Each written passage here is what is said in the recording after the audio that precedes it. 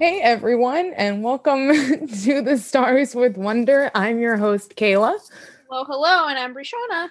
And today we are here for our first official singular topic episode, Yes. which is very exciting. So we will be talking today about influencers. Um, Woohoo! Bishana, who is the first influencer you really remember in your life? Ooh, dear. Okay. I think, how about I'll raise you one before I answer that, Kayla. Mm-hmm. What are we going to define an influencer as? I feel like we should maybe start off with what are we defining influencer as? I literally was about to ask that as a second question. Maybe we should have sat down. I would say, well, an influencer, the root of the word is influence, right? So it's anyone who can make you think something. I'm looking up the actual definition of influence. Okay. Which is to have an effect on the character development or behavior of someone or something, or the effect itself. All right. So then I have over here this website, Influencer Marketing Hub. So I guess this one is specifically tailored to the influencers that I guess we're addressing, the ones that have an agenda. Mm-hmm. And they say someone who has the power to affect the purchasing decision of others because of his or her authority, knowledge, position, or relationship with his or her audience, following in a distinct niche with whom he or she actively engages. The size of the following depends on the size of his or her topic of the niche. So I guess we're gonna say, people with what would I can't use the word influence because it's kind of like one of those things where it's like describe the color red, but you can't use the word red. It's like a thing. Well, I would say, you know what, the thing that just popped in my head immediately while reading that is like anyone who has any position in a society or a construct of some sort to dictate something, I guess.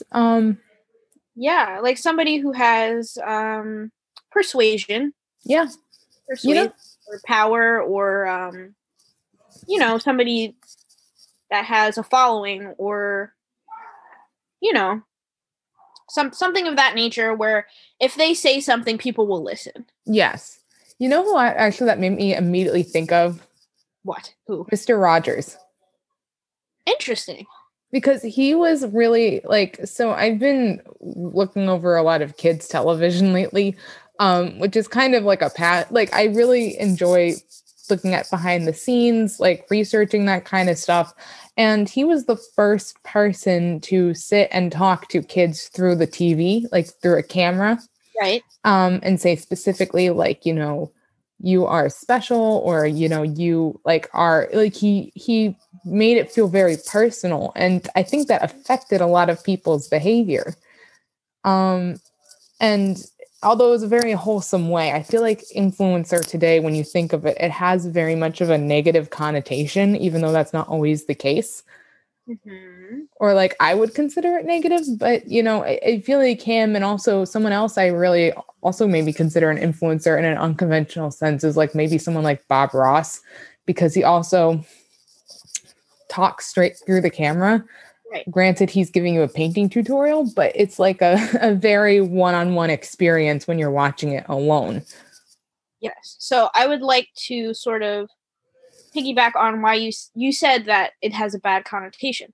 Mm-hmm. So when I was doing research into, influencer culture, I made a very quick slide down the rabbit hole of corporate greed. Yes. And this consumerism and capitalism. It was very quick. It took no time at all. So I don't think it's necessarily the person, the individual fault. I feel like when corporations get a hold of a person, it just sort of becomes sketchy in a way.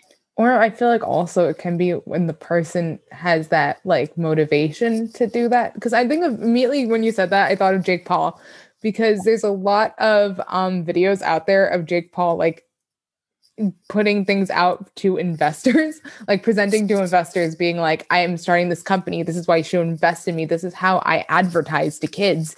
Like, this is how I get this base, this consumer base. And this is how we activate that consumer base.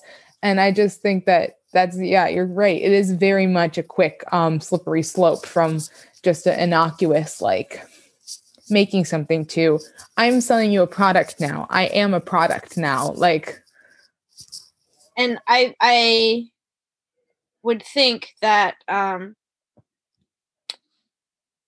it leaves like a sour taste in people's mouth when they see their creator, a content creator. If you're, I feel like there's different categories of influencers, but say you have a content creator and they start off their video with a product placement.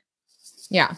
Like, I feel like that's off-putting to some people because then you feel like you're not there for, like, they don't see you as a fan or a supporter. Like, they see you as a commodity, like something to profit off of. I don't mind it when they start it off and they're like, today's sponsor is so-and-so, or like when they're like, we have ad sponsor, because it is very much a symbiotic relationship. And I know the platform of YouTube itself can be extremely like finicky if that's the specific niche we're talking about. But I do think it gets problematic when there was a Lele Pons video from a few years ago where she was promoting this Katy Cat like eyeliner or like mascara or something like that. Yeah. And she used it and she put it in her video in a very sneaky way. Like, she made this Halloween video and she was like, I'm the loser kid at school. Like, no one talks to me, but there's a big Halloween party tonight and I'm going to be the person who wins all the Halloween games, and let me use my Katy Cat mascara to make myself look great. And then she like, and it's not like, she did not say this is an ad, this was sponsored by so-and-so. It's literally like she made a 10-minute commercial for this like makeup. That's crazy. That kind of reminds me like you're watching a movie and it's like a dramatic zoom in and it's like a Samsung like Razr phone or something. Oh yeah. It's really out of place. It's like but it's like distinct product placement and it completely not ruins the movie, but kind of puts it into like, oh, this is what they're doing. Okay, I see. Well, did you see the new Sonic movie that came out last year? I haven't. I've wanted to, but I haven't. No, there was a full name drop to Olive Garden. He was like, let me get the Olive Garden app on my phone. And someone else was like, when you're there, your family, or like something like that. Like totally dropped the tagline. It was like, man, I want some breadsticks with my Sonic the Hedgehog movie. Go to Sonic and then afterwards head over to Olive Garden, and you know what? Sometimes it really works. I feel like not that in the movie, but like I remember Courtney and I a few weeks ago, my sister, we were watching TV and this ad for Olive Garden came on and I just saw that and I'm like, that's all I want right now. That like and I ordered Olive Garden. I ordered takeout from Olive Garden because I'm like that. I just want freaking Alfredo sauce on carbs and chicken. Fun fact, I do not like Olive Garden. Really? I love Olive Garden. I mean, I like the chicken and gnocchi soup sometimes. Yeah. But my grandma, she'll always be like, hey, you want to go to Olive Garden? And I'm like, no. I love Olive Garden. For some reason. Maybe it's just our Olive Garden. The one, I don't know. I think that ours is okay. I mean, the one that I went to in college was pretty good. There's one that's like down south that's pretty okay too. I don't know. I just like breadsticks. I just like breadsticks are good. I know. I'm just maybe it's because I feel like Olive Garden is the Italian equivalent of Taco Bell. Yeah, it's like fast food equivalent. Yeah, it's like not real Italian food, but you're just so hungry when you get there, you don't care. See, but now we gave Olive Garden a free product placement. See, and if there was anyone I'd want to give a free product placement to, I was thinking about this earlier and trying how to work this into the podcast, but this feels natural now, is Kerrygold. Have you ever had Kerrygold butter and cheese? Oh my God, that's amazing butter. I know. Quality butter. Well, I saw on Twitter, people were getting like, Kerrygold was sending people crates of butter and cheese. And I'm just like, we are not sponsored by Kerrygold, but honestly, not sponsored at Kerrygold. If you want to sponsor us, please. We will. I will hype you up, Carrie Gold, every single episode if you send me a crate of butter and cheese. I feel like the theme of our podcast is that we talk about these topics and then we immediately become talking about whatever we talking about, immediately become it. Yeah, we're just gonna go off on a tangent about how we just want Carrie Gold specifically butter and cheese. Yep, I haven't had the cheese. Butter's good. I haven't had the cheese either, but I just feel like it'd be really good. I trust Irish people. Yeah, that's right. I like Irish people. Anyway, this is a pro-Irish podcast. But happy St. Patrick's Day, by the way. Belated St. Patrick's Day to everybody. Thank you. Yeah. Happy St. Patrick's Day. Hope y'all had a great time chasing those leprechauns to the end of the rainbow and finding your pot of gold. I think that's how it goes. Right. Also, it's about to be Easter soon. Mm-hmm. Well, it's Passover now. Happy Passover. Tink you. Nice. Happy Easter. Thank you. I actually... No, we're not gonna... I'll tell you that later. It's nothing crazy, but just topic. Yeah, but getting back to influencers. Right, so products that they choose to pick. Like, how much do you think falls on the influencer to research the product that they're, promoting? Because I would like this incident with Gabby Hanna. Did you hear about that? Oh, with the brushes? Yeah. Yeah, I remember that. I remember it was like, because I think Tana Moja was promoting those brushes too. A few people were. And you don't have to research the product at all, really. Yeah. Like, I don't think it's on the onus of them at all to do that. So, okay, so like you think that like, as if somebody comes to them and says promote our product and they say yes, and the product turns out to be like complete trash, that's not on them. Well, I think it is on them a little bit. But I don't think that like the product expects them. I don't know. I think I misunderstood the question. I think it is on them. Like, really, ultimately, you're the one promoting this product to your fans. Like, you're the one that's putting your name by it by saying like, I use this. You should use this too. Right. Yeah. I don't know. What do you feel like? Do you feel like there's some responsibility or no responsibility, or? I feel like there's some. I feel like they don't have to do like a deep dive into like the company's history necessarily. I feel like it should be pretty, surface level. Like, make sure that you're not, I don't know, like promoting something that could potentially kill somebody. Not kill somebody, but like if you're selling, say, like a food product or like a vitamin, or just make sure that it's not like snake oil. Yeah, for sure. I mean. The other thing I think of is when Jake Paul and Rice Gum promoted gambling to kids. I did not hear of that. You never heard about that? There was these things called, excuse me. There were these things called, I forgot what they're called. They're like boxes. And what you do is that you'd pay like, I don't know, like let's say $5 and you get to select a box. And it's like, if you win the big prize, you get like a pair of Jordan shoes, like a really nice shoes. Or Supreme something. But if you don't, then you'll get like some kind of basic item. Oh, I feel like I saw that, like an Apple one, like you paid $30 and you could get like, I don't know, like an iPhone or a MacBook. But then like you could also only get like a dongle, like a little charging block. Yeah, exactly. So you never know exactly how much you're going to get.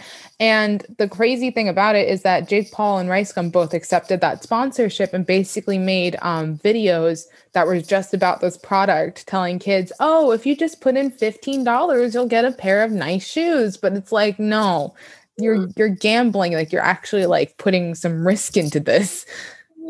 Oh yeah, no, especially like, that's another thing that I was thinking about, is that the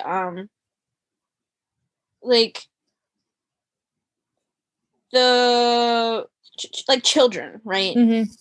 So say a company wants an influencer to promote them, but I feel like nowadays, if you want general sponsorship, right? Or just general like product placement. Mm-hmm. They want you to be family friendly. Yeah. I feel like that's more that's a popular thing. Like they'd rather pick the cleanest, family friendly creator or influencer to do their product. And then I wonder how much that in turn changes our whole entire media consumption, right? Mm-hmm. So if everybody's aiming to be a popular influencer and to have a lot of product placement, then they have to sort of confine to what the corporations want them to be. Mm-hmm. And I feel like that's kind of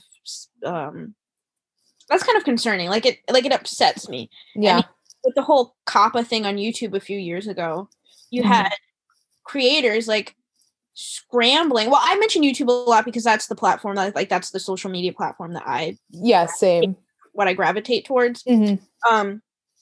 But they were scrambling on deciding, are they going to try and market themselves as family friendly and get ad revenue, or say that they aren't family friendly and risk being demonetized.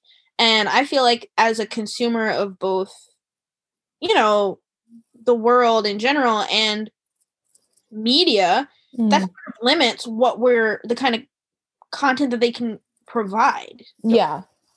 I mean, it's interesting because the other thing about that is that I feel like YouTube is such like, it's even still like the Wild West. I know that they're like, it's kind of segmented off, but it's not like, I was thinking about like Nickelodeon.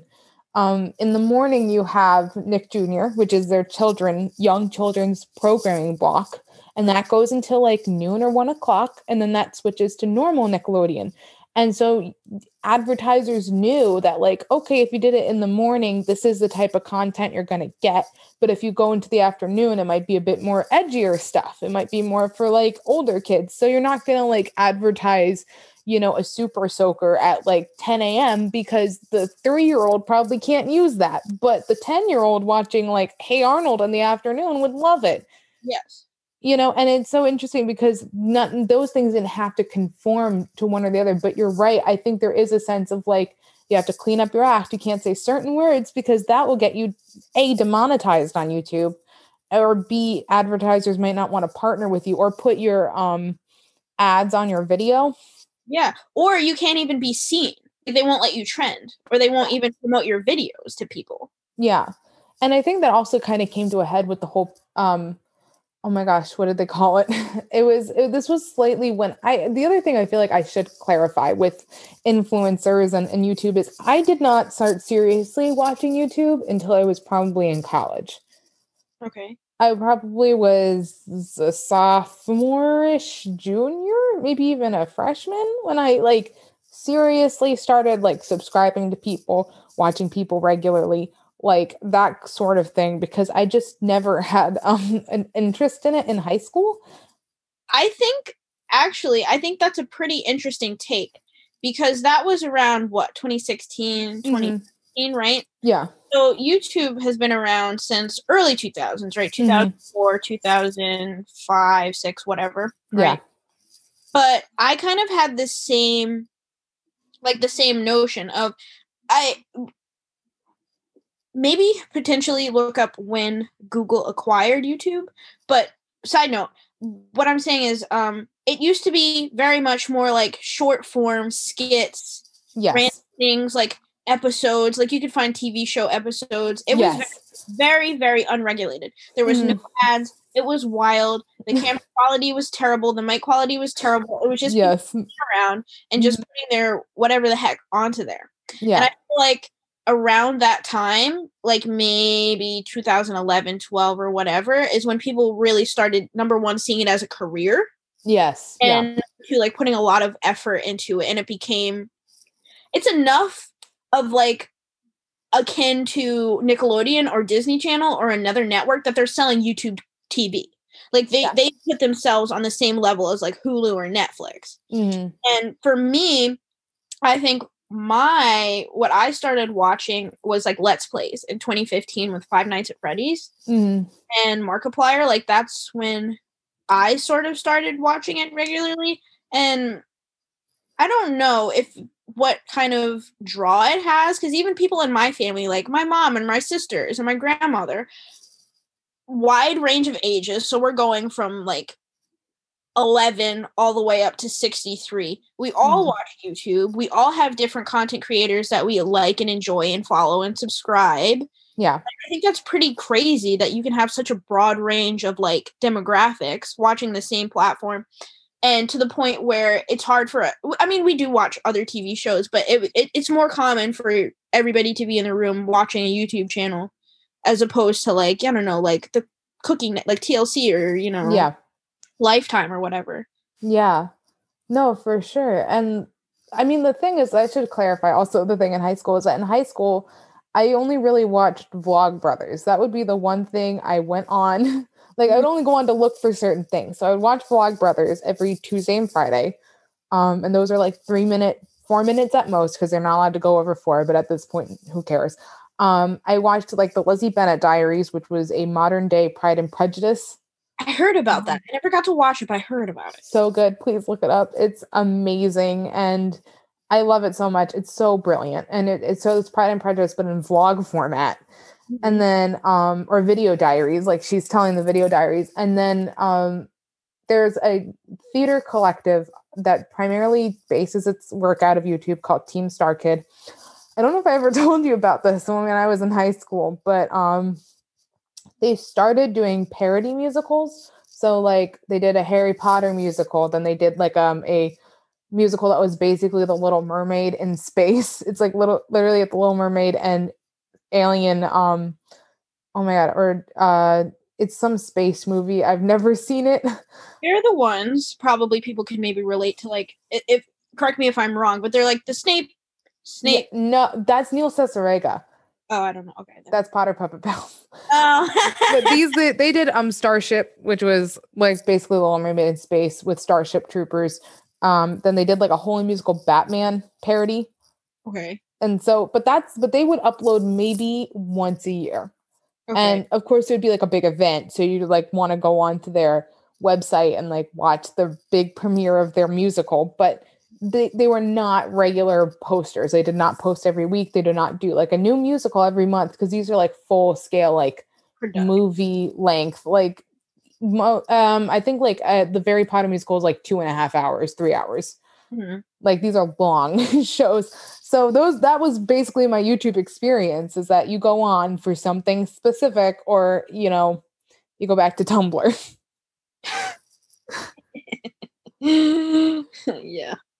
But it was interesting though, when I did start watching YouTube regularly, because that's how I learned about basically after PewDiePie. I don't know, I forget which scandal it was, but he made the news for it. And so that's when they start Adpocalypse. That's what it was. That's when YouTube really started to crack down on advertisements. Oh, right. And that's kind of, I feel like, when the whole shift was from like, you can kind of do whatever you want and get away with it, to we want you to be more family friendly. And if YouTube makes the news, because all the advertisers got spooked and they started pulling ads off of YouTube.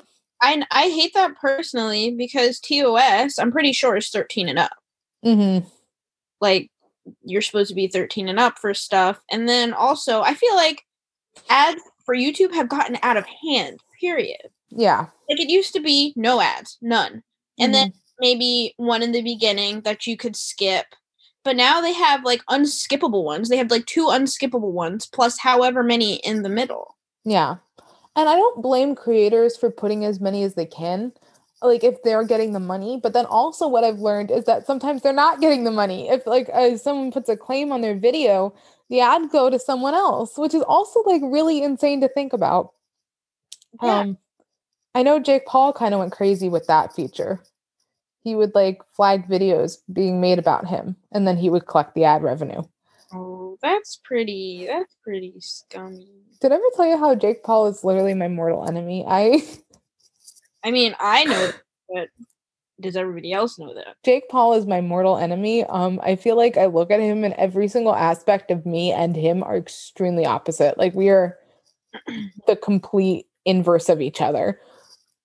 I feel like we should maybe give credit to Jake Paul for this podcast. Yeah, we actually should. I think it was because we talked about him so much.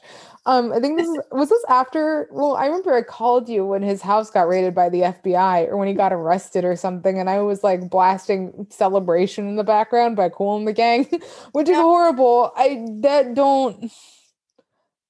You shouldn't celebrate that, but Yeah, no, I feel like just the culmination of a couple, I guess what was like maybe 3 years ago, Mhm. where he was just like peak after he did his Shane Dawson documentary. Is like when I mean, obviously, if you're old enough, if you're ancient enough, you remember his early days on Vine. Mhm. R.I.P. Vine, we miss you. Yeah.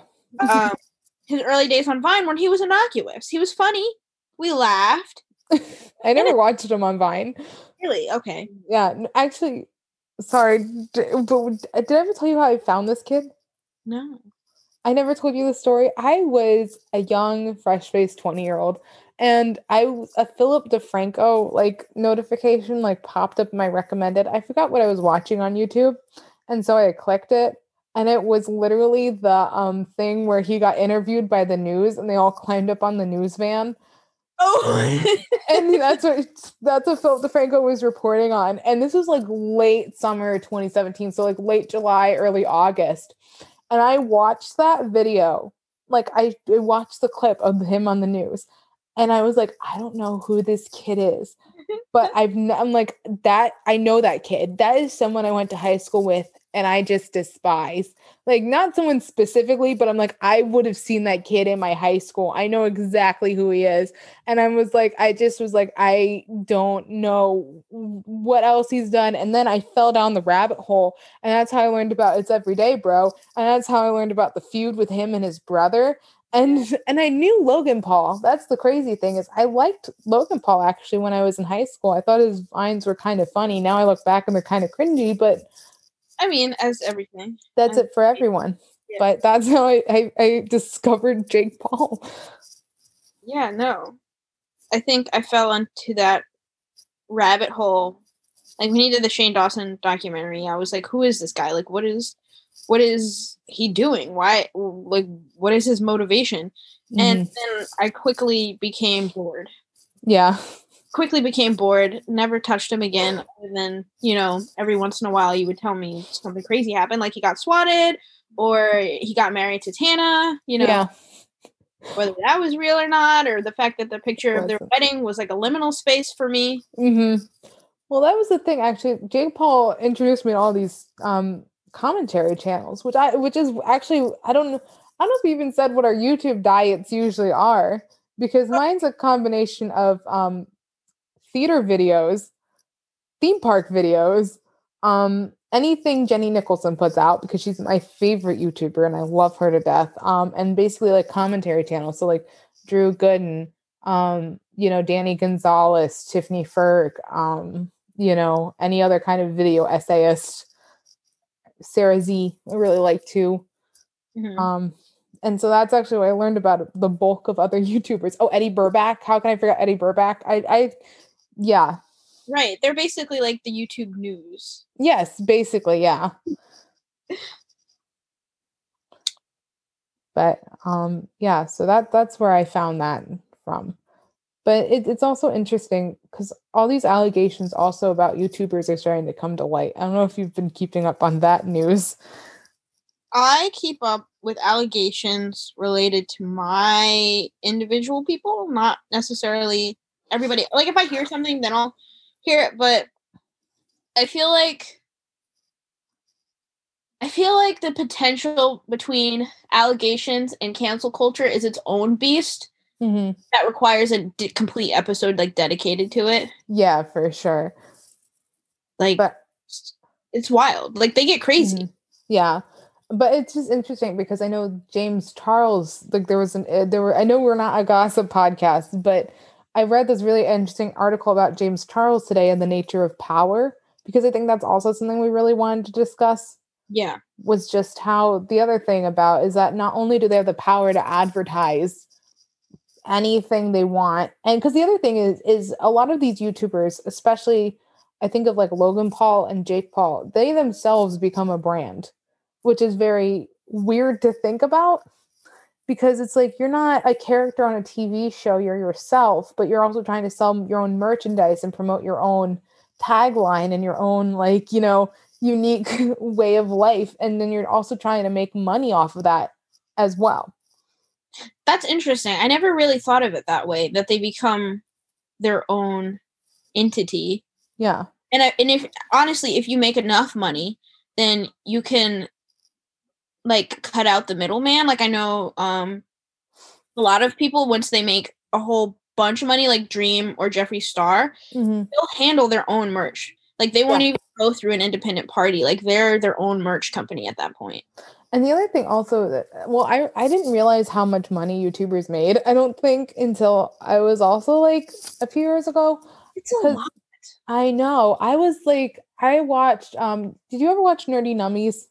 Yes. I watched Rosanna Pansino's house tour, and this was like 3 or 4 years ago. And I was like, this is her house? It's massive.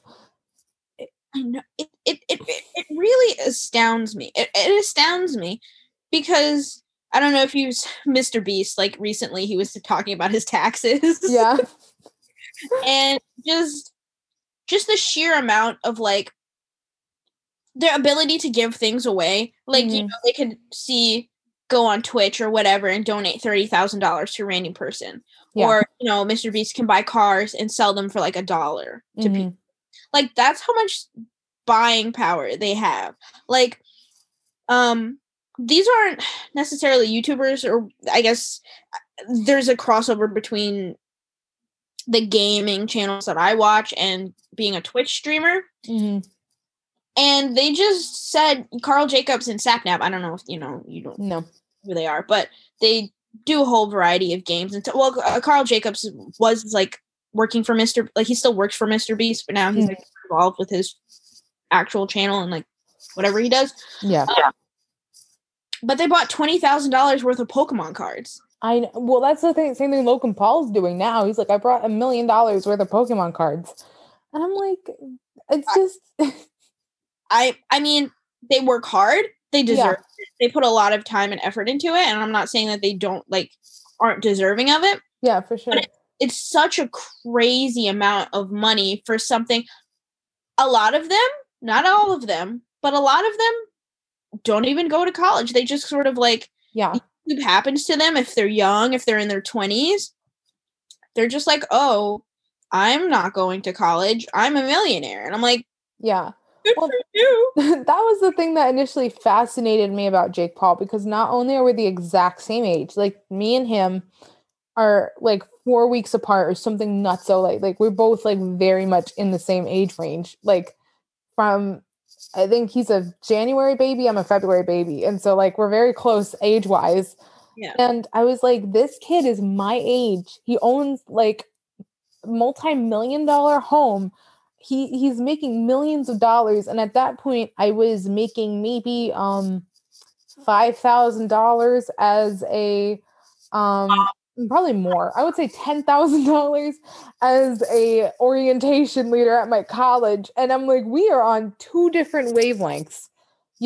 I'm like, I am like trying to shove money away. And he is like spending it like no big. I'm like, how must that warp you?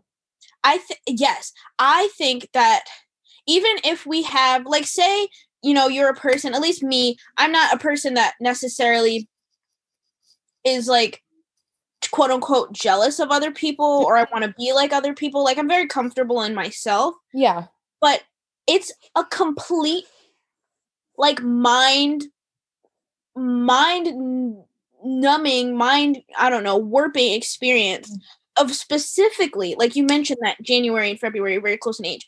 I think it's especially more personal when you're close in age. Yes. Because you see your own milestones compared to theirs. Like, it'd be one thing if, you're looking at, I don't know, like Christina Aguilera or Johnny or whatever. They're older. Like, you can detach yourself. But if you're saying that at this point in time, we were at the very same point in our lives. Like, we graduated high school the same year. Yes. We went to kindergarten the same year. And your life is just miles miles away from mine. Or even, I feel like if you could take that a step further, how do those people that they were in their classes with, their classmates, like, how do those people feel? Yeah. Because, like, we feel like that. Imagine sitting across from a kid and, like, getting him out in dodgeball and, like, PE class, and now all of a sudden he's on the news and he's got Ferraris and whatever, and, you know, he was your next door neighbor.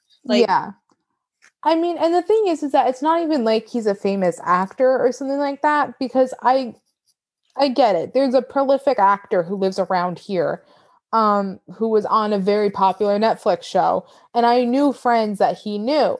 But that to me isn't the same thing. And like, you know, literally, like, it feels like, even though I get, you know what, it is not easy to be a YouTuber. It's not easy to put yourself in the public spotlight like that. It's very vulnerable. It's very hard. It's not, you know, the amount of eyes on you can be debilitating.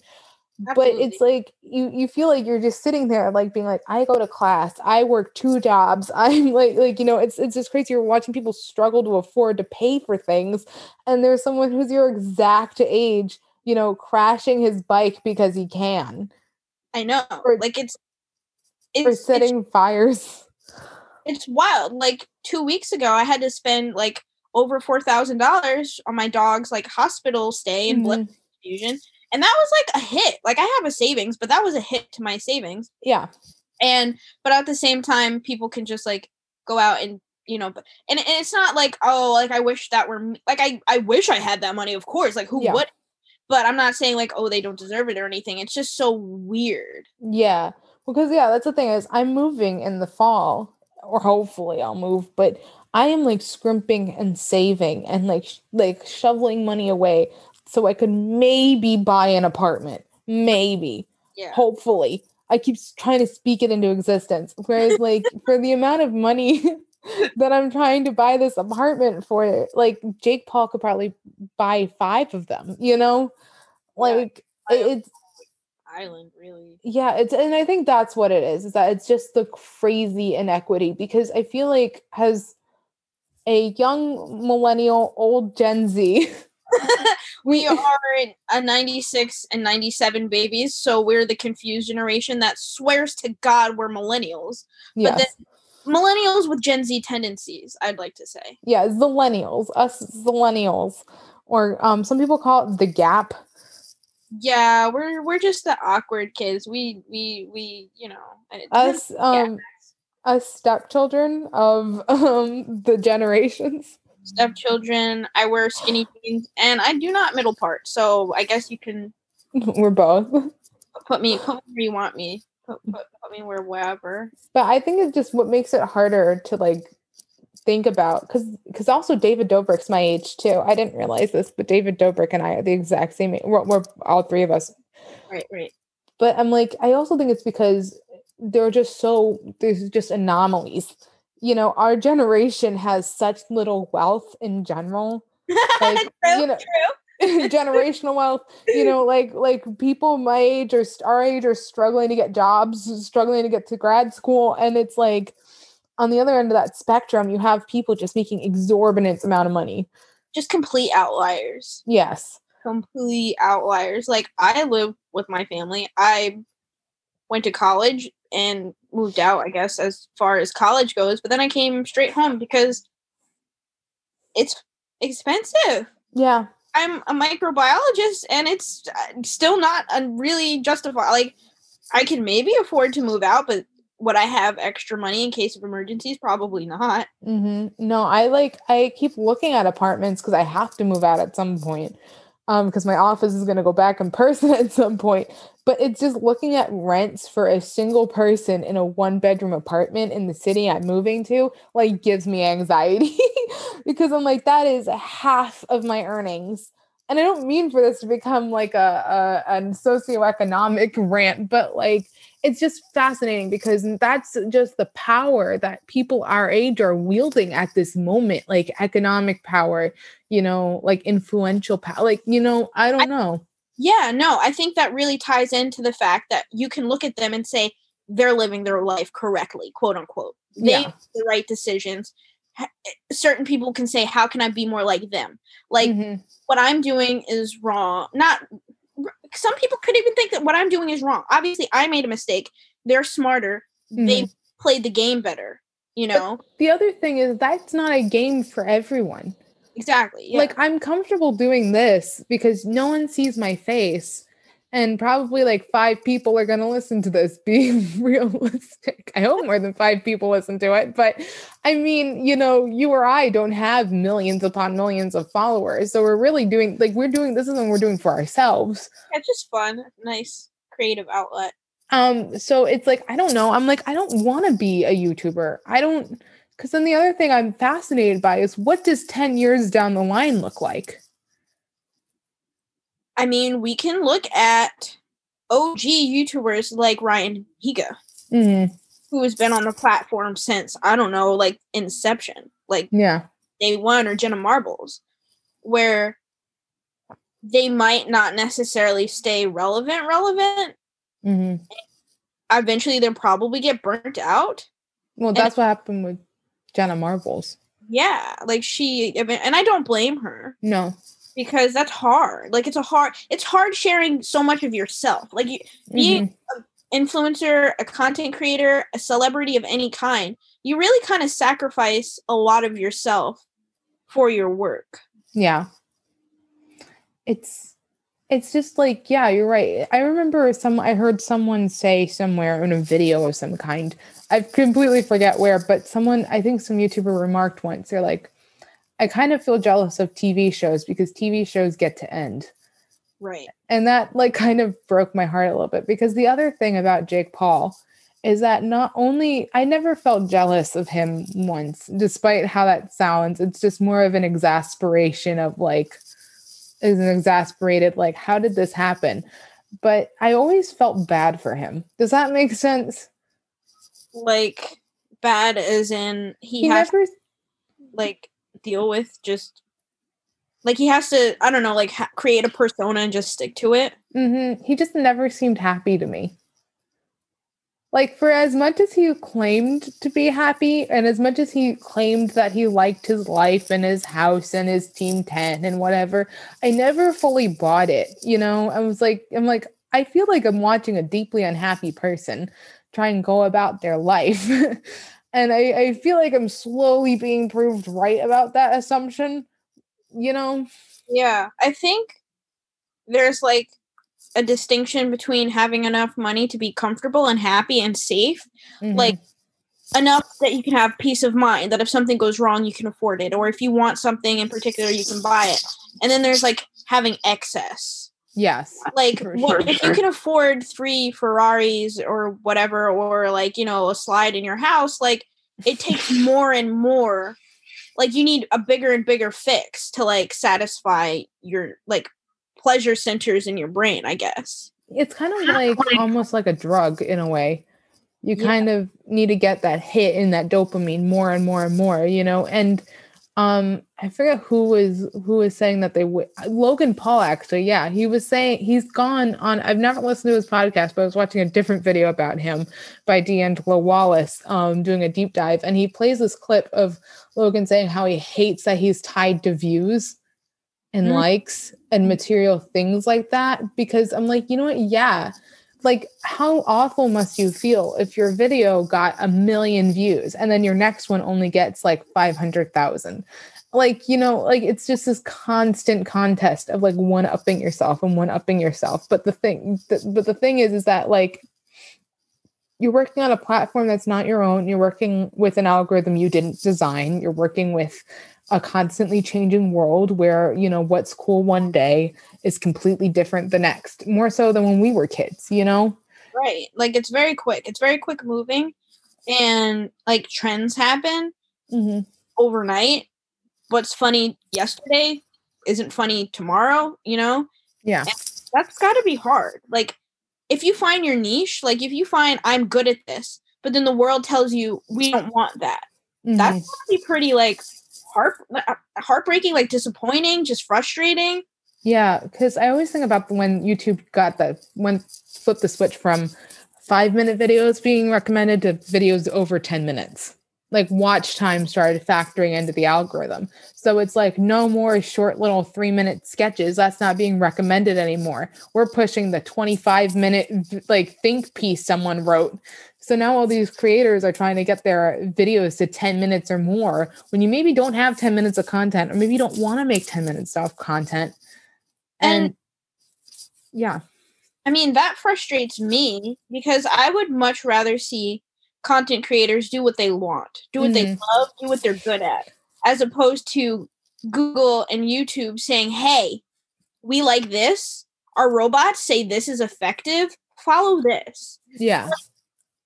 Where's like the human aspect of it? Like, how much are we going to let like an algorithm, like an artificial intelligent algorithm, dictate what we do, and then therefore like it's like a trickle down effect, right?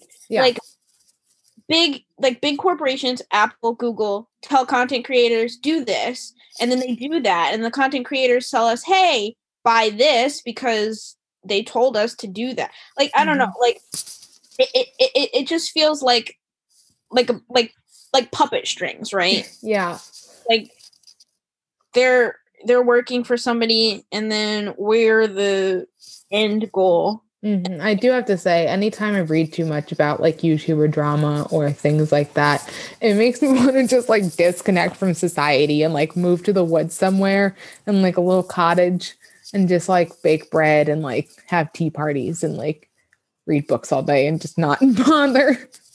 Yeah, no, I know. And then it's kind of interesting how, I don't know, like for some people, it depends on how much you consume and watch, but you can kind of form a relationship, like going back on our, first episode, like forming an attachment to them, right?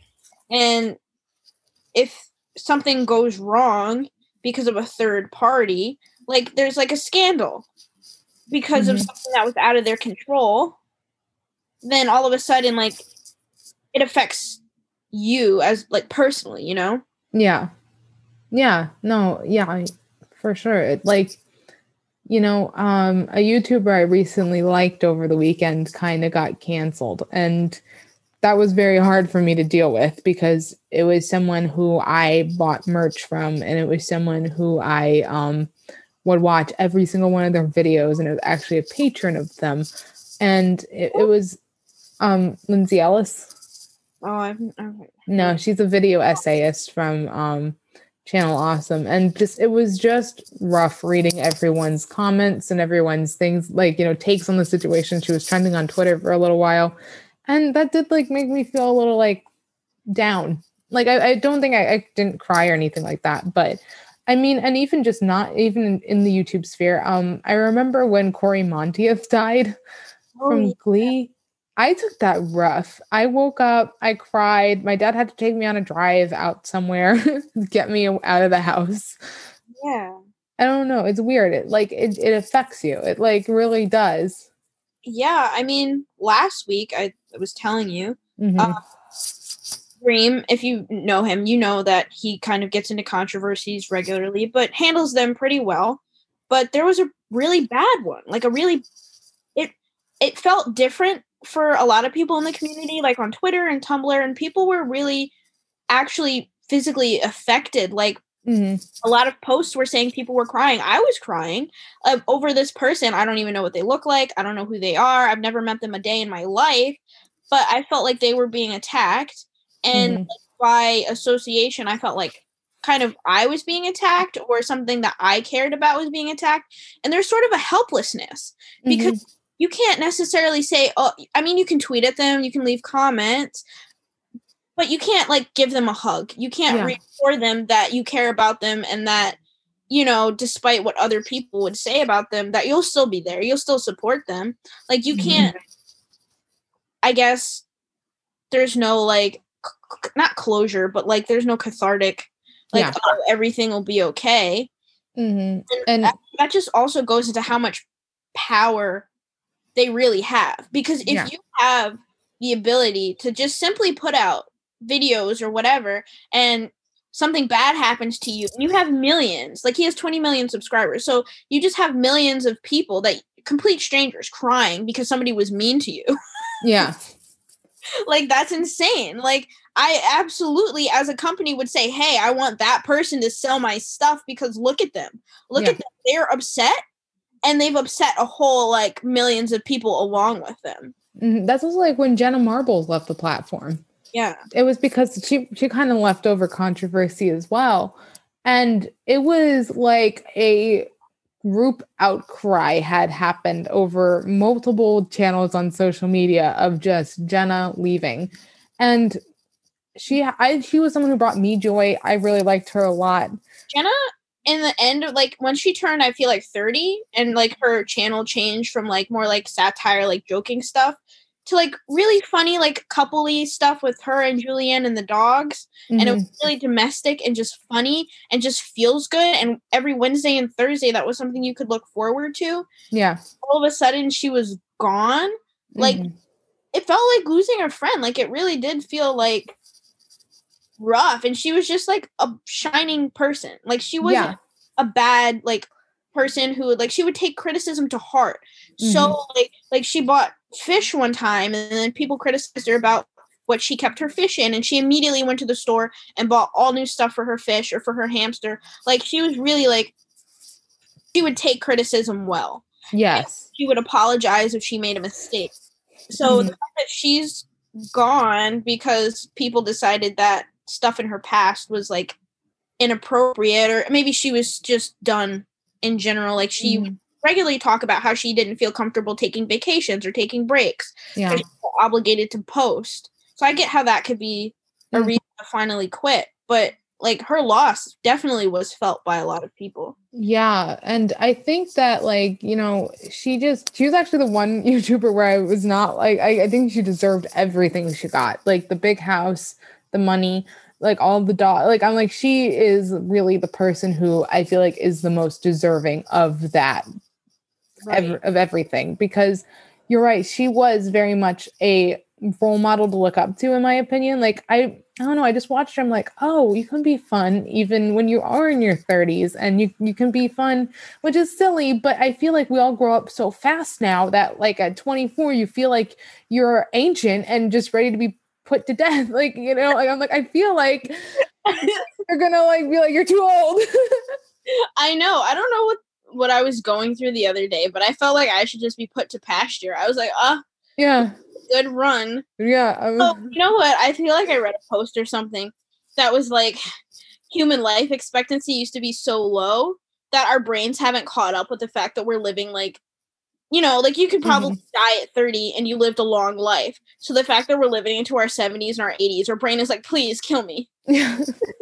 But, like, you know, I don't know. I just really liked watching her, like, make a corn. Wait, she wanted to make a corn, but the hot dog in the middle.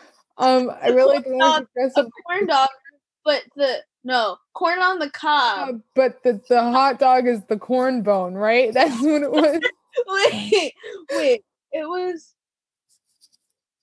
was like corn on the cob, but the hot dog. You gotta look it up. Yeah, but also when she got her Greyhound bunny, like, that was such a fun journey to follow. Oh my God. Somebody made a compilation of One Direction, like, night changes. And it was like a compilation of the videos of her getting Peach from the airport, Marbles from the airport, Kermit from the airport, like the first video with Bunny, and just like Marbles as a puppy, and just them all together, like her and Julian having a pool party. And it was just the cutest, sweetest thing, because you really saw a family grow. Yeah. You saw Jenna go from, like, being single with just Marbles to being with Julian and, like, extending their family. And they were a family, and they're not married. And I feel like that's also a really positive influence. Like, you can be a family without children, and you can be a family without being married. Like, they were absolutely, positively a family. I feel like that's also why I really love Simply Nailogical as well. Oh yeah, Christine and Ben, fantastic. They're like, we're just they are just civil partners. Yeah. And I'm like, you know what? That's really, like, aspirational. They're like, we didn't want to get married in Canada. Like, getting married like, is only really a religious right, and we're not religious, so we don't want to get married. And I'm like, you know what? That's really, like, cool. Yeah, and they don't want kids, and I really appreciate that because I feel like there's a distinct lack of child-free couple representation. Mm-hmm. And Christine also highly promotes education. Like, she has her master's degree, and she keeps her job. Her and Ben, Mm-hmm. they do YouTube, and I think you said that they've mentioned how they've cut back hours at work, but they, stay at work. YouTube is something they do, but it's not, completely consuming who they are. Yeah, I don't know. I just think that's very aspirational to me. Because the other thing is, I feel like, again, with Jake Paul and, with all these YouTubers, it's like their MO is like, drop out of college. Just drop out of college. You don't need college. Especially, like, Jake Paul is disturbingly anti-education. What I kind of wonder about that, because, okay, side note, corn on the cob, but instead of the corn bone, it's a hot dog. Okay, cool. Right. But what's interesting, I mean, I feel like we could get into a debate about the public education school system, or just in general, the American school system. Yeah. Because I have two people, Dream and Corpse, who I follow. Those are my guys. They're the people that I follow regularly, keep up with. And both of them, oddly similar in the fact that they don't show their faces, that they're both Leos, but they also both had to be dragged into school by the police. Dragged into school by truancy officers. Oh wow, interesting. The police had to come and get them, because they weren't attending school.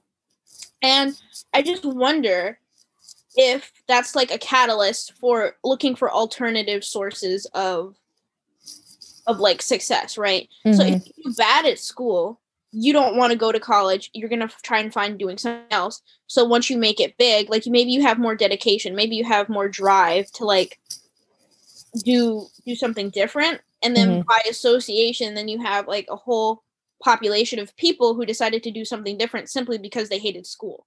Yeah. So then you have the majority of influence, not the majority, because I can't speak for all of them, but then you have a substantial amount of influencers who are school. Yeah. I mean, the thing is I should acknowledge that school isn't for everyone. I actually really liked college. If I could have if I could get my master's right now, I want to, I probably would, if I had the money, the time, etc.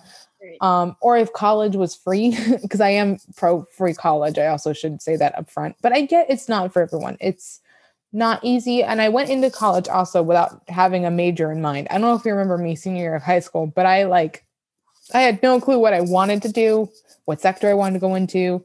I just knew I liked studying. I like questioning things. I like being curious, but that's not for everyone. Yeah. Nor should I think it should be. But the thing is that what gets me about Jake Paul is that he actively makes diss tracks towards teachers. Right. Yeah. He actively disparages teachers he went to, who taught him in high school. And the thing is I get it. Some people have really bad experiences with certain teachers, and it's not a profession that is for everyone or for the faint of heart. My dad's a public school teacher. It's not easy. It's not, No, it's something that needs a lot of time and training. Yeah. I feel like teachers definitely can make or break a student. Yeah, for sure. And also as someone who does work in education, I think we're working on ways to get kids more engaged, or there should be more alternative routes for children. But at the same time, I don't know. I just feel like being a YouTuber again, or a streamer, isn't for everyone. And it's kind of in that sense of also it requires a lot of luck. And I feel like people don't acknowledge that always, because you can be extremely talented, but your video might just not get picked up by the algorithm. Yeah. I mean, there's also timing. Timing is everything. Yeah. With COVID and lockdown, I feel like a lot of people were at home.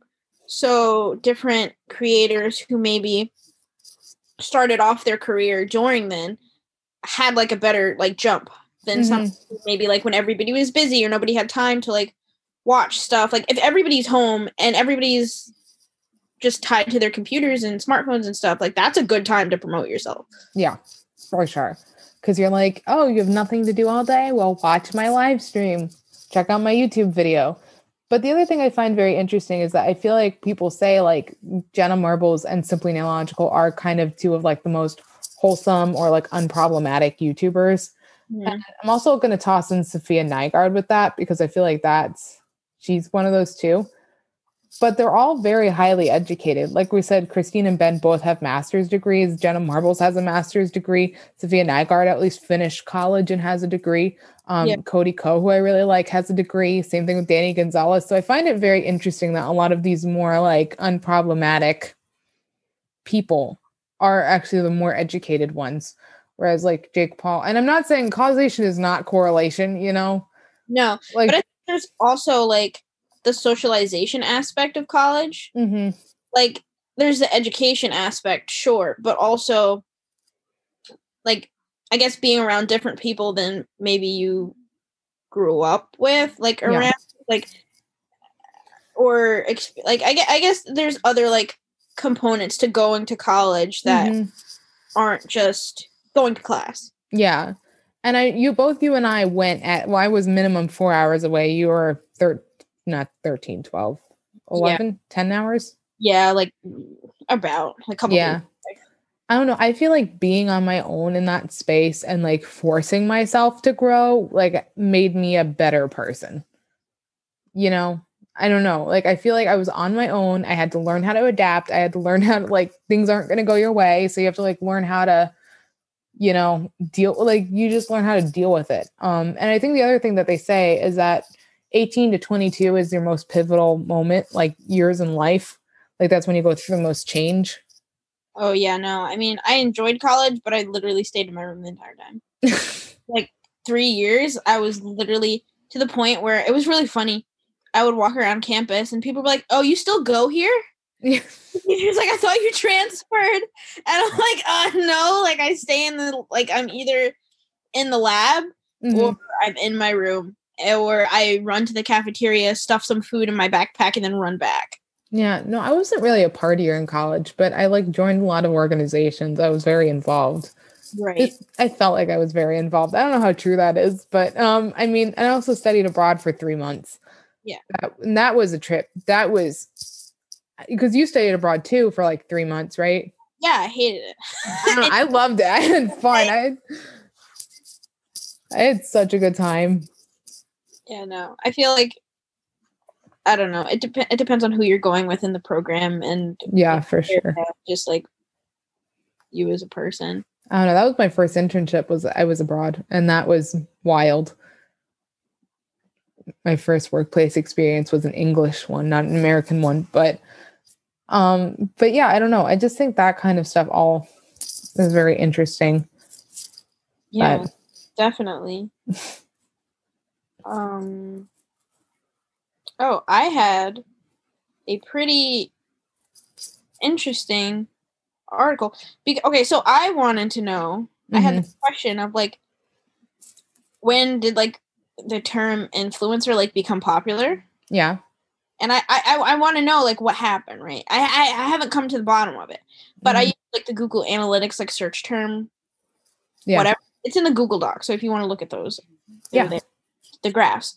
So the interest of like influencer really peaked in like 2016, 2017. Oh, fascinating. Like, there was a sharp incline. So now it's like, oh, Instagram? Like, is that what happened? And then I looked up like the search term for like the, peak search for Instagram, but that wasn't it. Instagram started peaking in like 2010.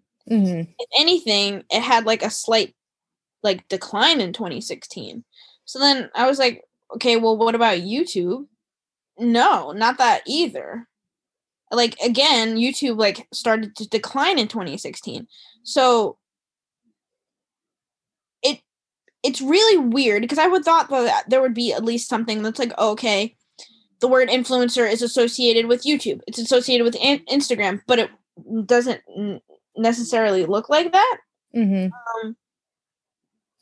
And then it looked like 2019, like it's like a steady incline. Yeah.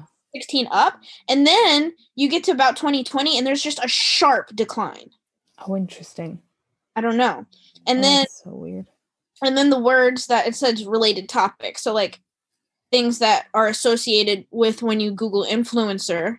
Number 1 is influencer marketing. 2 Instagram. 3 is physical fitness. 4 is beauty, and 5 is celebrity. Wow.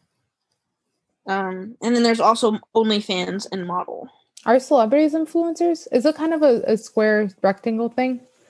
Interesting that you mentioned that. So I found this one article. Hold on. It is entitled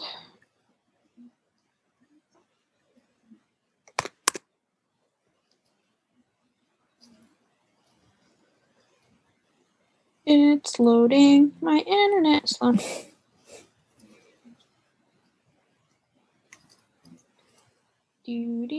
Okay.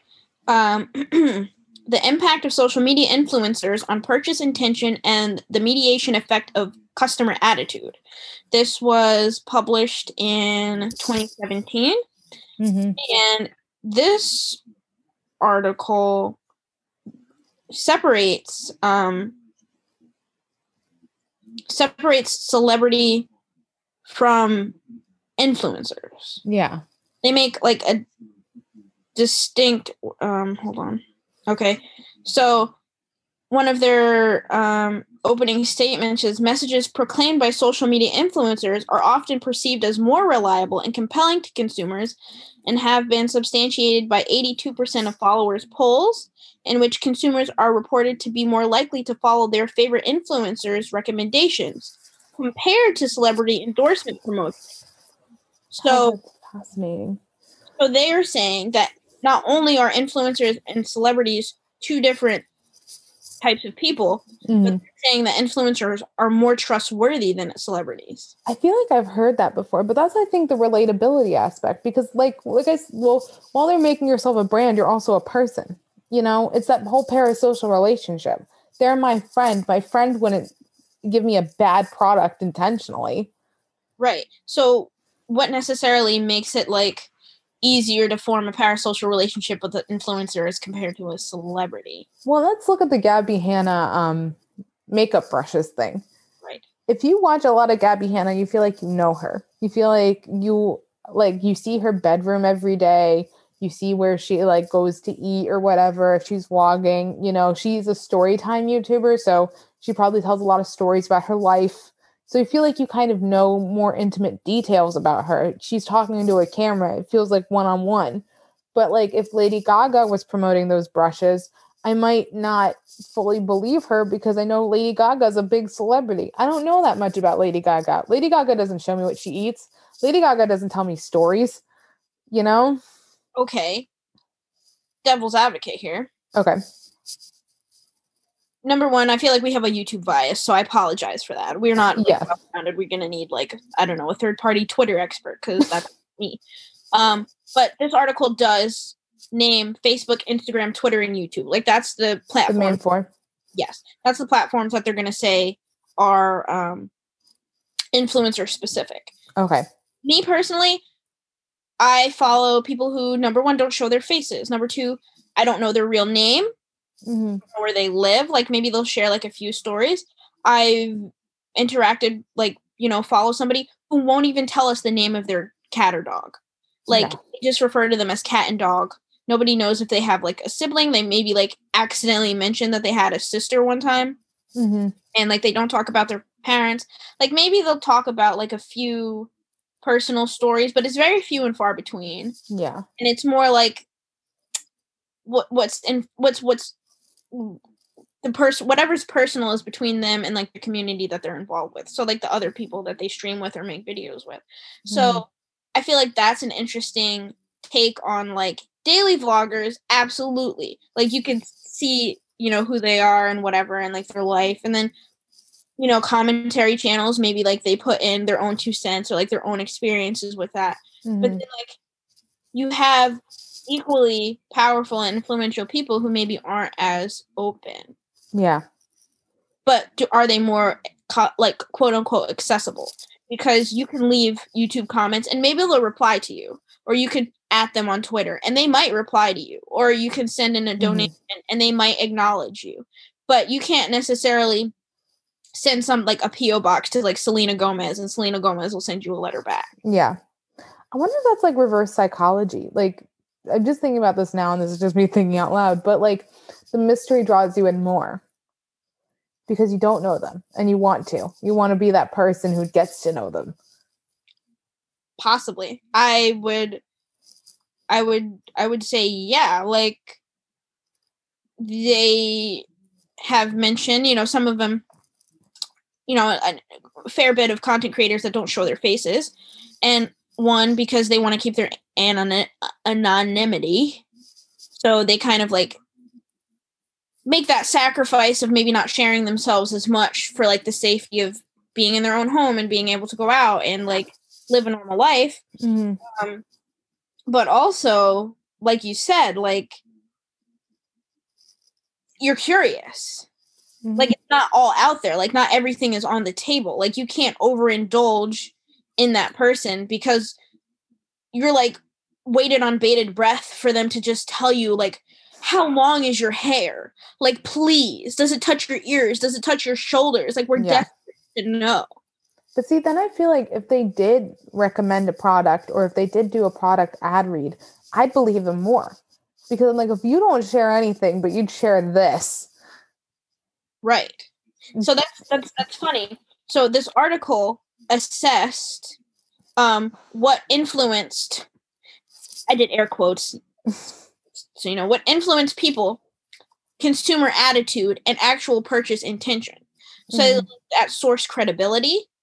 So that's like how credible they believe the person to be. Yeah. Source attractiveness, so how attractive they thought the influencer was.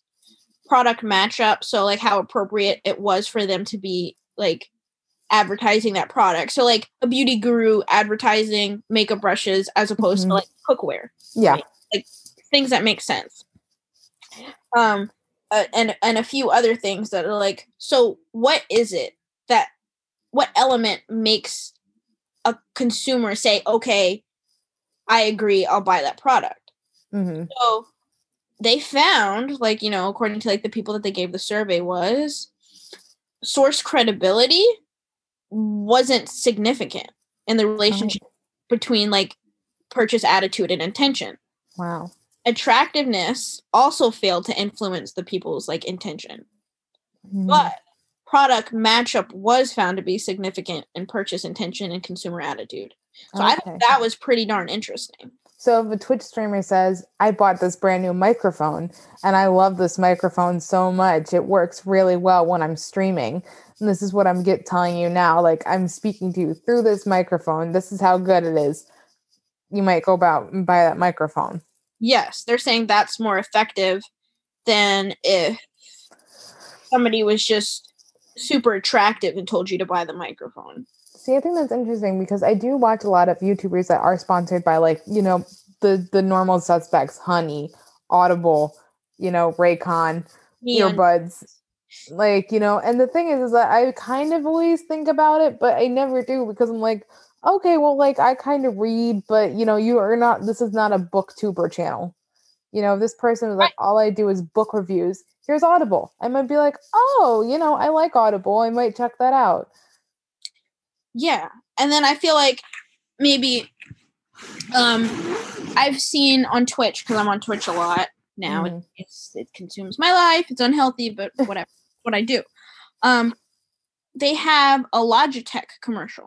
And like they have a lot of gaming commercials, like gaming setups, like Alienware, like your computer is an extension of you type like marketing, right? Yeah, I feel like we were warned against that in middle school. And I feel like that's effective, right? Because where are you? You're on like a platform for gamers. Like they're looking for new products. I don't think necessarily running a McDonald's ad that's great, And I think that I mean, I feel like that's more like you're gearing towards the community aspect of selling something. Yeah. Because yeah, that's the other thing is that I feel like because it's so related to what your niche is, you're probably more like they're probably more likely to use it in general. Yeah. You know, like, oh, like I don't know who's a big streamer. I don't watch too much if anyone can tell. Like Valkyrie, is she one? Yes, Valkyrie's big, Pokemon's big, Okay. It's big. Valkyrie is a gamer herself. If she's using these fancy like talk a lot earbuds or headphones to game, she probably uses them herself. Like, why wouldn't she recommend it to me if she didn't like it? Yeah. You know, like what, like, why wouldn't she tell me to get the fancy one with the microphone attached? I love mine. I'm like, yeah, you probably do because you're a gamer and you probably tested this out because that's what you do all day. So you probably got the product and just put it on. So that's probably a good endorsement because you use it yourself, you know? But yeah, I would absolutely, because even right now for the podcast, I'm just using my computer speaker. I don't have like a microphone or like a computer microphone. I don't have anything, set up. Yeah. My first thought was, oh, what did they use? Yeah. What is my preferred streamer use? Maybe they've mentioned it. Maybe I'll look it up and maybe I'll get it. Like, that was my first instinct, was to go to them. Yeah, because it's like they feel like they're the trusted source. If they're the gold standard of streamer or YouTuber or whatever product they're using must be the best because they wouldn't use anything less than that.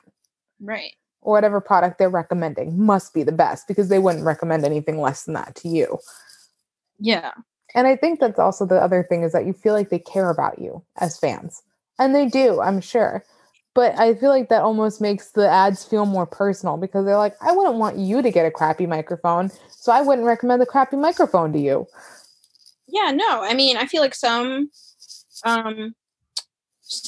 content creators or influencers are very close to their fans. Like Dream will say, I love you. And he'll say like, not necessarily I love you the same way I love my mom, but I love you the same way as I love like animals. Like I've never met all animals in the world, but I love animals. Like there's different types of love.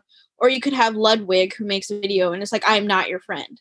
Mm-hmm. Like, don't think that I'm your friend. Or like Wilbur Soot, who's like, please don't think about me when I turn my camera off. I watched the Ludwig. I want to say the German way, Ludwig. I watched the Ludwig. Yes, did you see how he's been going for days? That to me is insane. By the way, just going on a little tangent about that, I just like that's very concerning to me. Also the power that fans are increasingly having. Yeah. Okay. So people, if you don't know, Ludwig is a Twitch streamer, and he had a subathon where he raised money for charity. But for every subscriber that he got, he had to add 10 seconds onto his live stream. So I think at this point, I think he made the cap at the end of the month. But I think he's been streaming for about 2 weeks or more. Non-stop. Like he kept his camera on, like he was going to the like he was showering, sleeping, playing games, talking to his friends, going on podcasts, like doing interviews, everything with his camera on because, for every sub he got, 10 seconds was added onto his time. So I dropped also a New York Times article into the Google Doc real quick. I read this a while ago. It's by Taylor Lorenz, who I just followed on Twitter, and I love her so much. She's a writer for the New York Times. She specifically covers like influencer, internet culture, technology, things like that. And so this is about how new startups are coming for creators to monetize every aspect of their life. Basically, like it's called oh my gosh, it's called New. So it's a human stock market. And basically a creator can post a poll asking like, what should I wear today? Who should I go hang out with? What game should we play? And people can vote on it or pay money to get more votes or more influence. I have a very visceral reaction to that. I don't like it. That sounds like Black Mirror. I don't want it. I know. That's what people are saying is that like, and this is quoted from the article. Have you ever wanted to control my life? Lev Cameron 15, a TikToker with 3.3 million followers, asked in a recent video posted to New. Now is your time. You can actually control things I do throughout the day and vote on it. And I will show you if I end up doing the stuff you voted on. So like, he asked if he wanted to play, if he and his friend should play dodgeball or catch. And in the background, you can hear his friends yelling catch. So they would rather play catch. But 78% of fans voted for dodgeball. And the TikToker said he didn't really want to play dodgeball because he didn't want to damage a fence in his yard. But he's like, when they vote, I do the thing they vote for. He said, it's not like, oh, I secretly do the other thing. It's surprising how many people vote and what they vote for. It's like insane. He's also allowed fans to dictate what he watches, the video games he plays, and the name of his pet hamster.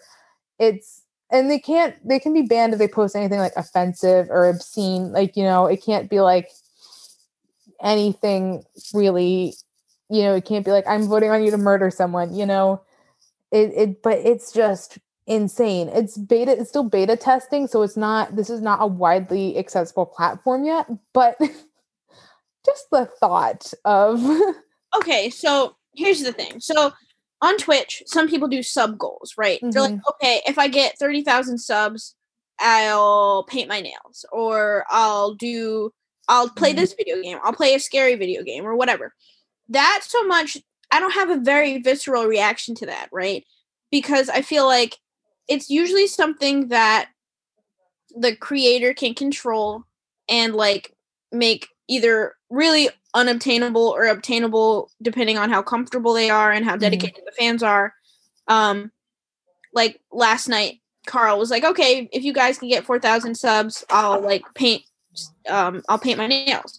Yeah. Or, Dream was like, oh, if you get 5,000 subs, I'll eat like a hot chicken wing, even though I hate spicy foods or whatever. And the people got them to that goal. And, maybe you get sick because you ate the chicken wings and like, you're really like, sensitive to that. And you get sick because you tried to please other people. And I think that that's like a really dangerous. Yeah, it's a dark rabbit hole to fall down, because at what point do you say no? Sorry, my dog is in here and she's excited. So at what point do you say like enough is enough? I think that like fun things that are like set for like a one-time thing, like, yeah, that's okay if you feel comfortable with it. But if you wake up every day and your first question is, hey guys, should I brush my teeth with Colgate or Sensodyne? Or should I have orange juice or apple juice? Or should I go to the mall, or should I go you're literally a puppet. Yeah. You're literally becoming a Barbie. Like you're a plaything to other people, and they're just paying you to I don't know, it feels gross. Yeah, and it's interesting because the power dynamic is now reversed. The influencer does not have the power anymore. It's the fans, but it's like I feel like either extreme isn't great. No. Like you shouldn't blindly follow a creator, but also the creator shouldn't blindly do whatever anyone I don't know. I'm very anti that. Because at what point are you a person anymore? You're no longer a person. You're just, you're right. You're a puppet. You're a machine. You're just someone that like is being told, eat when you can do this, or eat that, or And that's another very interesting thing, because we're saying that you feel close to an influencer because of how much they share. I think that there's also boundaries where people feel like they're actually their friend and they can ask things of them that are uncomfortable or inappropriate. Yeah. And there's also the fact that people sometimes don't see them as a person anymore. Like, how do you reconcile, or just like the comparison between, I care a lot about this person, I trust them, but also I don't see them as an actual human. I see them as a figure like that's in a screen that maybe doesn't have real emotion, not necessarily real emotions, but like you would cross boundaries that you wouldn't cross if they were right in front of you. Yeah. And I think it might be that, the computer screen, you're not fully you don't fully realize that. You forget that sometimes. It's like, have you ever, when I was in college, I worked a desk job that required me to handle customer service over the phone. Yeah. And sometimes parents would scream at me over the phone because they did not realize I was a living, breathing human being on the other end. They couldn't see me. They could only hear my voice, and just a disembodied voice of a random person they don't know. And that somehow amplified their emotions. And I feel like it's a similar thing with the computer. Even though you can see them, you can't see them, you know?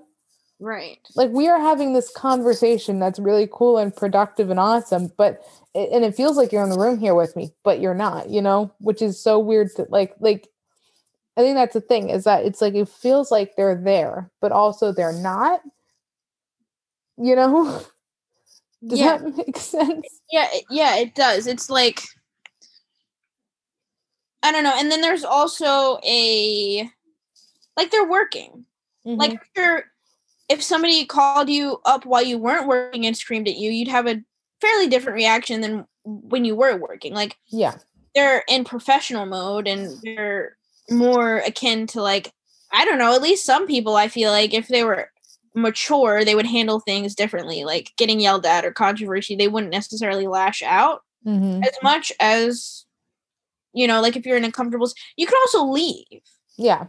Like, in real life, like, if somebody's making you uncomfortable, you can cut them out of your life, but you can't really cut, like, thousands upon millions of people out of your life if they bother you. I mean, you can always block toxic fans. You can always block millions of them. I know you can't block millions of them, but like if there's one specific person that you know is like stalking you, harassing you, DMing you when you said not to, there are legal methods, but restraining orders are notoriously, they're not flimsy, but they're not always, they don't always work in the way that they're supposed to. Yeah, like that like, also brings me to like the uncomfortable like thing about doxing. Yeah.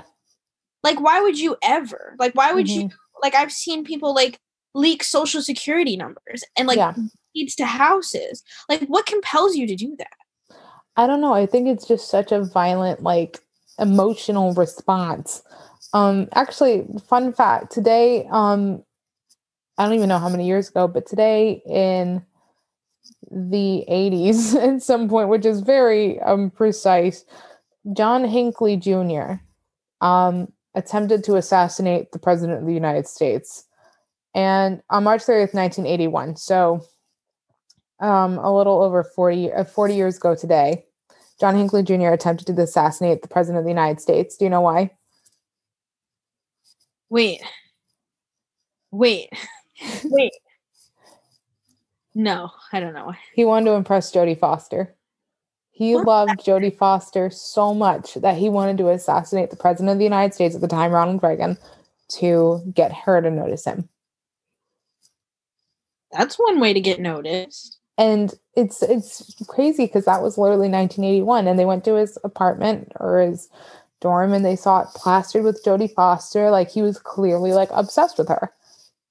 He really said, "I'd kill for you." Yeah, like literally. And it's like, you know, that sometimes just happens. It's not even like it's not an average everyday. You know, this isn't a today thing. This is a thing that's been going on, you know? The actual, like, I mean, confidence in himself that he thought that he could potentially assassinate the president of the United States, like, that takes a lot of just, like, pure willpower. Let's think a lot of yourself, buddy. I know. It's like, it's a crazy story. I think it's the most recent assassination attempt of a US president, if I'm not mistaken. But I think Gerald Ford was before him, who had an assassination attempt. But I mean, obviously Ronald Reagan survived because George H.W. Bush didn't become president until he ran for himself. But that's just my dad's a history teacher. Knowledge coming through. Current past affairs. Fun fact. But I also knew this today because I have a little tearaway calendar, and on the back it says like important dates, like important events that happened today, and that was on my thing. And I was like, oh, that's interesting. Maybe I could talk about those in the podcast tonight if it comes up. And it did. But that's what I mean. Like, some fans are just so fanatical, for lack of a better word, you know? I know. And it's really weird. It's really interesting how a certain person can glom onto a certain creator. Like, like they just scratch one part of your brain just so nicely. Yeah. that you're willing to follow them and like listen to them and take them into your like daily life and talk about them to your friends and your family like regularly. But not everybody can experience that same attachment. You know what I mean? Yeah. Yeah, it's just I don't know how, like, I'm sure there are some aspects that make you predisposed to it, because I know, like, certain people, I feel like, you know what, I feel like certain things, media specifically, whether that's books, TV shows, movies, actors, musicians, comedians, YouTubers, influencers, etc. I feel like they come into your life when you need them most. Does that make sense? Like, I feel like, Yeah. I don't know, I feel like I've discovered certain, like, bands or certain YouTubers or certain movies or television shows when I needed them the most. And I think when you're in a vulnerable state like that, you almost get more passionate about it. True. And I think also it's just that idea of fandom, and, like, you want to be in the group, you want to be a part of everything. And for the most part, they're pretty dependable. Like, Yeah. if you're living in a world with uncertainty, like, you don't know what happens next. Mm-hmm. You know, on Thursday they're gonna make a post. Yeah. You know, like, in 2 days they're gonna make a tweet. Yeah. Like, that's something you can look forward to in your day. Mm-hmm. That's, like, the thing is, as I didn't know if you were going to talk about David Dobrik tonight, because, like I said, we're not a gossip YouTube channel, and he's been under fire recently for that article that came out a few weeks ago. And there is a slight trigger warning for anyone listening because of the sexual assault of a girl who was at his friend's apartment, and David Dobrik was there with some members of the Vlog Squad. Did you hear about this? Tangentially, like, I've seen it, like, here and there. Like, I've seen old clips of him saying, like, suspicious, like, problematic stuff. Yeah. But I haven't followed, like, the exact what caused it all. And it's interesting because the thing is that I used to watch David Dobrik pretty casually. Back at, like, I'm not one of those people that's like, I can say I never watched him. But the thing about it, and I was kind of ruminating on this since, you know, what he did really was despicable, and I don't condone it at all. And the thing is I discovered David Dobrik when I was probably in the spring semester of my junior year of college. And I was telling my little sister this. I was like, you know, at that moment in time, I didn't have a lot going on. I had joined a few clubs coming back from studying abroad, but I just had 6 months that was like I was an orientation leader into leaving the country and then coming back, and you're just dealing with all the runoff of that, especially being gone from campus for 3 months. And I was watching his videos because, you know what, the thing is that at the time, that group of friends just, like, doing stuff just seemed very aspirational to me, you know? Yeah. That was something, like, I don't have that going on in my life at the current moment because I had a lot of other things going on. You know, I was so busy with school and with clubs and everything. But, you know, it was like, I just watched that and I'm like, that's something I can have one day. I agree. And I mean, looking back, I'm like, I don't want that. I kind of also knew at the time that I feel like they would have bullied me, which I think I said to you before. But I think at the time that's just what I needed, you know? No, I definitely agree. I feel like the thing about what you consume, it's based on what you're interested in, what you're, like, you know, every couple of years you change what you're interested in, what you're, like, focusing your life on. And, you know, I'll have family members who they want to travel to a certain place, they want to live somewhere, so they watch or, you know, look up things about that place. Like, that's what motivates them, is because they want to be there. So if they can't be there, the next best thing is to watch somebody who is there. Yeah. Or, you know, you really want, like, your life to be a certain way, you can't have it, but maybe it makes you happy to see other people who were able to obtain that. Yeah. Which I definitely agree. And like you're saying, like, what they come into your life when you need them, it's because, like, you're seeking whatever you need out. So we've almost been going for 2 hours. Oh dear. I feel like we have enough material, honestly, on influencers that we could probably do like 5 episodes about them. It's true. I have a whole other article about like an interview, like they got people and they asked them, they showed them 4 different influencers, right? And they gave them a scale of attributes, and then they saw what attributes people kept picking across the board. Oh, interesting. Right? So I'll just say that real quick, just because. Yeah. So they found that that they rated them most Mm-hmm. as verbal, smart, ambitious, productive, and poised. Mm-hmm. And the least that they viewed them as was self-pitying, indecisive, easily frustrated, self-defeating, and lacking meaning in life. Oh, interesting. So that's what they thought the influencers weren't. And then I thought, like, another interesting take is that they compared, then they got, like, 4 CEOs and asked them to do the same thing. And then they saw what, like, the overlap between CEOs and social media influencers were. Yeah. So they were both perceived as smart, ambitious, productive, poised, power-oriented, candid, and dependable. Mm-hmm. And they both weren't seen as victimized, likely to give up, self-defeating, lacking meaning in life, doubting adequacy, submissive, fearful, anxious, and thin-skinned. Mm-hmm. And then when they compared them, they thought that CEOs were viewed as more critical, skeptical, and difficult to impress than social media influencers. And social media influencers were viewed as more likely to be sought out for advice and reassurance, and more likely to give advice than CEOs. Yeah, that tracks, I feel like. Yeah, so I thought that was pretty interesting that, like, I would say that the most, like, the theme is that they think that they have their life together. Yeah. Because the thing is when you can present anything you want, that's what people see. Right. You present a very manicured image of yourself. Yeah. They don't show you the breakdowns or the self-doubt or them laying in bed at 3 a.m. wondering if they're good enough for this or if people like them really or just using them or not. What we see is them having fun with their friends. We see the road trips. We see those, like, moments that we wish we could have or we're experiencing now, Right. Like, we just see all the good core memories. Yeah, you don't see. I mean, some content creators do have breakdowns and, like, emotional issues, and, like, they're open about maybe their mental illness or their physical illness or their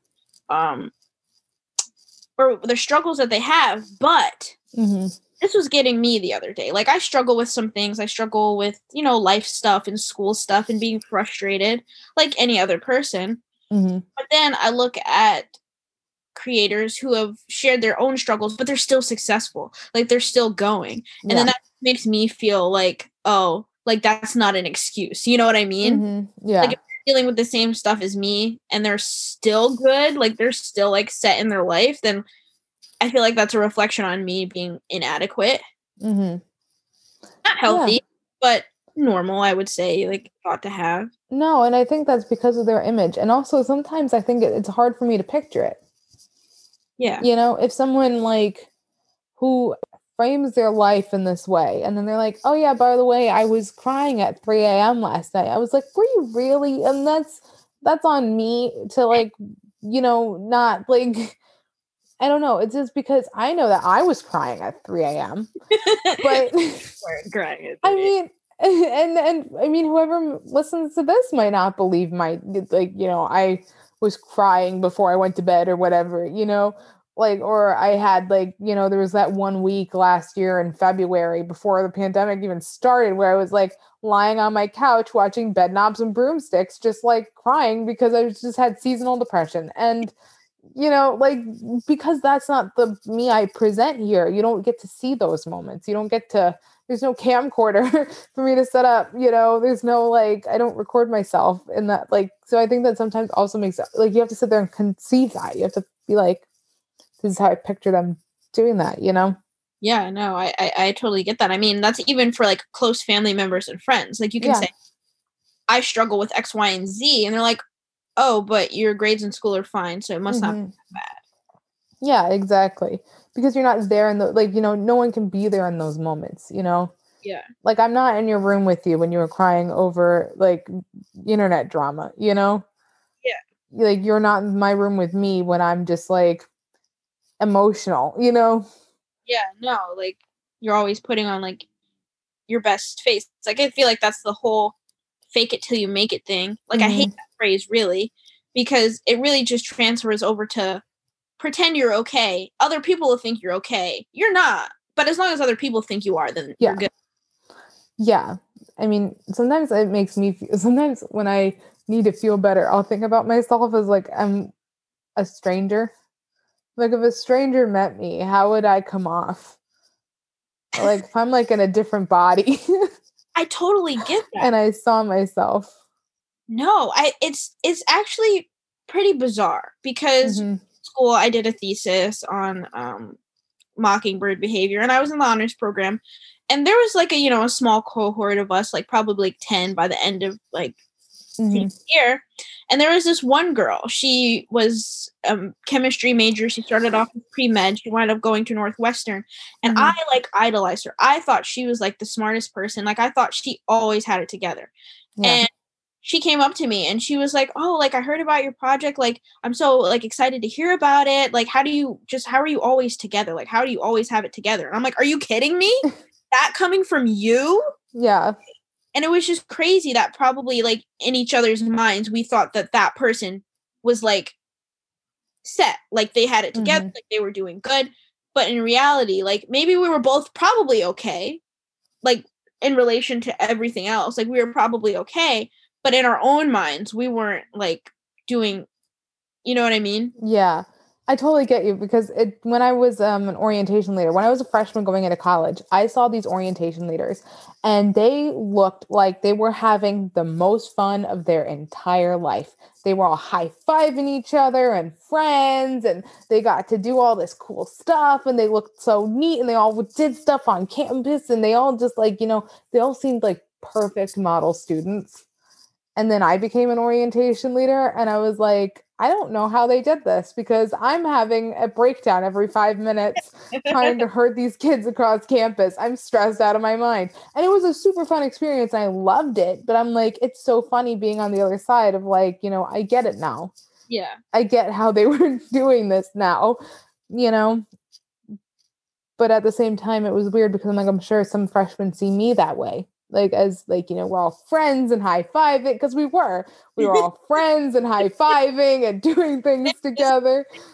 But, they only saw me for those 2 days. They didn't see me lying there at 6 a.m. on a Wednesday being like, I got to get up and go to the frickin' office and stuff gift bag, I feel like that could also be seen like as being an adult. Yeah, exactly. Like, you're a kid, you think adults like they've got their life together, like it's fine. And then all of a sudden you're 24, you're 25, and you're like, oh shoot, like I'm confused. Yeah. Next thing you know, you're crying at a gas station because you scraped your car while going around one of those metal poles at the gas station trying to fill your tires with air. And you're wondering how you can ever like go on with your life because you can't freaking get air in your tires. Yeah, or just hits you. It's like my parents lied to me this entire time. Yeah. Yeah. They pretended like they knew what they were doing, but they didn't. No. Liars. No one ever knows what they're doing. No. I guess that's our parting message, guys, is if you think that somebody has their life together, they probably don't. No. Just be kind to one another. You don't know what someone's going through because you really don't know what someone's going through. No, at all. Just be yourself and just you're doing the best that you can do. Yeah, for real. You are doing everything right. There, in life there is no right or wrong path. We're just going through it. There's just your path, yours. Yeah. Your own. Yeah, that's what we used to tell people as orientation leaders. We're like, there is no regular path through college. Your path is unique to you. And I really do believe that. I think everyone goes through life differently. They try to like, I don't know, present you that this is the right career to have. Like, you should be a doctor, you should be a lawyer, you should be this, you should be that. But it's not for everyone. No, like it's really, I mean, just look at your genetics, like your whole gene. Like, even you're a twin, and you're nothing like your sister. Like, just because you can grow up in the same exact house with like basically the same exact genes and your path completely different. Yeah. So that's our message to you guys. We hope you all have a wonderful Passover, Easter, St. Patrick's Day season. Good weekends, depending on when you're listening to this. Could be, I don't know, could be 5 years from now, could be 3 years previous, because time is irrelevant. Yeah. Go out for a walk. Get fresh air. Enjoy the spring weather. Absolutely. Go pet an animal. Any animal. Touch grass, guys. Touch grass. Yeah. All right. We'll see you guys in the next episode. See ya!